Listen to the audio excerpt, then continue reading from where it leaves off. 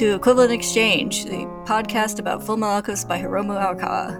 I'm Kayla. I'm Ellen. And yeah, this is our first episode of our new series. Yeah. Talking about Fullmetal Alchemist this time. Yeah. Keeping with the early 2000s theme. Yes. I think it just speaks to when we were really, into... When we were weebs. Yes. Put it politely, yes. Alright, so it's going to be slightly different than the Fruits Basket one, because you haven't read all of Fullmetal Alchemist. That's correct. Yes, if you're listening to this and you didn't listen to our previous podcast, Kayla and I hosted a podcast about Fruits Basket called Let's Stay Together, and we would have a spoilery discussion because we'd both read it before, but now, because I'm a baby, we won't be doing that. Yeah. But we'll keep track for later. Yep. Alright, so instead we're going to go with the, summary/recap, and then just into general discussion, I guess. Let's do it. Alright, let's get started. So in case you weren't sure what you're getting into, Fullmetal Alchemist starts with a little good old-fashioned child dismemberment. Light flashes from an unseen source in a dark room. A boy drags himself over to a strange chalk pattern drawn on the floor, bleeding heavily from the severed stump of his left leg. Alphonse, he shouts. Damn, it wasn't supposed to be like this. He's gone. Teachings that do not speak of pain have no meaning, the narration says, because humankind cannot gain anything without first giving something in return. Later down in the church, Rose enters to find Ed and Al hanging out by the altar. She eagerly asks if they're going to join the Church of Leto, telling them how wonderful it is to believe in God and live each day with hope and gratitude. And if Ed has faith, he'll definitely grow taller. After Al holds him back, Ed sits down on one of the pews and asks if Rose really believes the dead will come back to life if she prays. Yes, she says, I do. Ed sighs and digs a small notebook out of his pocket. Water, 35 liters. Carbon, 20 kilograms. Ammonia, 4 liters. Lime, 1.5 kilograms. Phosphorus, 80 grams. Sodium, 250 grams. Potassium nitrate, 100 grams. Sulfur, 80 grams. Fluoride, 7.5 grams. Iron, 5 grams. Silicone, 3 grams. And 15 other elements in small quantities. That's the total chemical makeup of the average adult body. Modern science knows all of this, but there has never been a single successful human transmutation. It's like there's some missing ingredient. He says scientists have been trying to figure it out for years, but he still thinks it's better than sitting around and praying. He adds that all those ingredients he listed can be bought at any market with a child's allowance. Humans are pretty cheaply made. This offends Rose, who tells him God will punish him for saying things like that, but Ed just laughs and says that alchemists don't believe in unprovable concepts like God. But ironically, in the way they pursue the concepts of creation and the truths of the world, they're kind of the closest things to him. Look at them, Rose. They dared to do the one thing forbidden to alchemists, the unspeakable crime of human transmutation. They've committed the worst possible sin. Rose remembers Ed's words. He made wings out of wax so he could fly, but when he got too close to the sun, the wax melted and he crashed to the ground. Cornelis shakes in rage, and the strange man asks the woman, calling her Lust, if he can eat him. No, Gluttony, you'd get a stomachache if you ate the likes of him. Cornelis snaps at being so mocked and lunges forward, but not very far. Lust's fingernails extend suddenly into long, sharp lances, and one pierces clean through Cornelis' skull. You are no longer of any use, she says. Lust laments that things have been going so well, and that father will be furious. As she wonders aloud what their next plan should be, Gluttony picks up Cornelis' body. He grins widely, letting his large, dripping tongue, which bears the same tattoo as Lust, hang out. The ripping and snacking sound effects give us a nice mental image, and Lust says, Hey, I thought I told you not to eat that. And that's the end of chapter 2. So we started off this series with not only child dismemberment, but cannibalism, ? Yeah. And a cult? I love it. Mm-hmm. It's good stuff. Yeah, great stuff. All right, so yeah, Fullmetal Alchemist. Yep. Welcome. Yeah. A little comedy, a little gore, a little tragedy.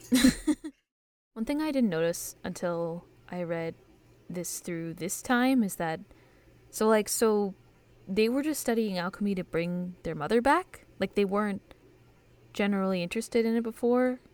I mean, if it's not too spoilery to say. I think it's not too spoilery to say. I think that mostly what he's saying is that to see their mother smile is why they were studying alchemy. Yeah. So.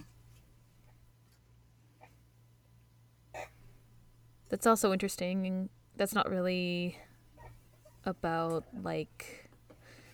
it's not about, creating something. Mm-hmm. It's about, seeing their mother again. Yeah. Which is implied that they failed to do. Mm-hmm.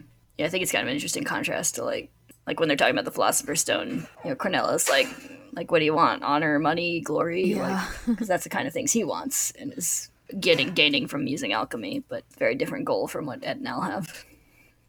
Yeah, so I guess we get two different sort of like motivations for using alchemy that are explored in these chapters. So you get Ed and Al saying that they wanted to see their mother again as young children, like way too young, as you described, after they lost their mother. And then with Father Cornello, he wants followers so that he can take over. And he thinks that Ed and Al are there from the government, or that Ed's there from the government. Like, he thinks that the government knows what he's up to, but really they're just there because they're looking for the Philosopher's Stone. They're not like there on a government errand as he originally thinks. Yeah. So yeah, we're like introduced to kind of the concept of alchemy and how it works, which is obviously the basis of the series called Full Metal Alchemist. Yeah, you might think. Yeah. And the concept of equivalent exchange and the idea of human transmutation are all important kind of lore level stuff that's introduced in these chapters. Yeah. And made a deal. It's kind of an interesting concept, though. Like, does that mean your body is worth as much as a soul? I don't know. I mean, it's an interesting idea in and of itself, I guess. Yeah, it's kind of an interesting concept combined with the concept of equivalent exchange. Yeah, that's true. For transmutation. So it's like one arm equals a soul, I guess. Well, it's also this, like, idea that people can't have one without the other. That's also kind of what's implied by the failed human transmutation of their mother, I guess. Like, what Al says is it wasn't human when he's talking about what was, like, created in their attempted transmutation, human transmutation. Yeah. And yeah, we also get a bit of the concept of a state alchemist, which seems to be associated with the government or the military somehow. Yeah, I forget exactly what Cornello says, but he's like, oh, you're with the government or whatever. It's also like a concept that everyone in the world is familiar with, like someone who's recognized by the state as an alchemist. And he also has like the nickname. His nickname is the Full Metal Alchemist. Yeah, and he's like famous, at least somewhat famous by that name. So. Right. Not the suit of armor brother. No. Like, you have to make that arm transmuting partially with a gun, like, be really visceral so that it doesn't just...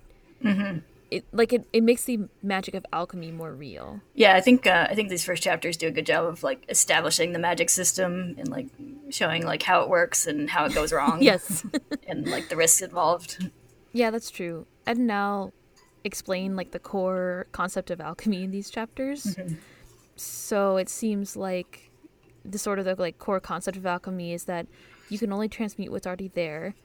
And yeah, it seems like there are definite risks that we've seen, up to and including death, I guess, if done improperly.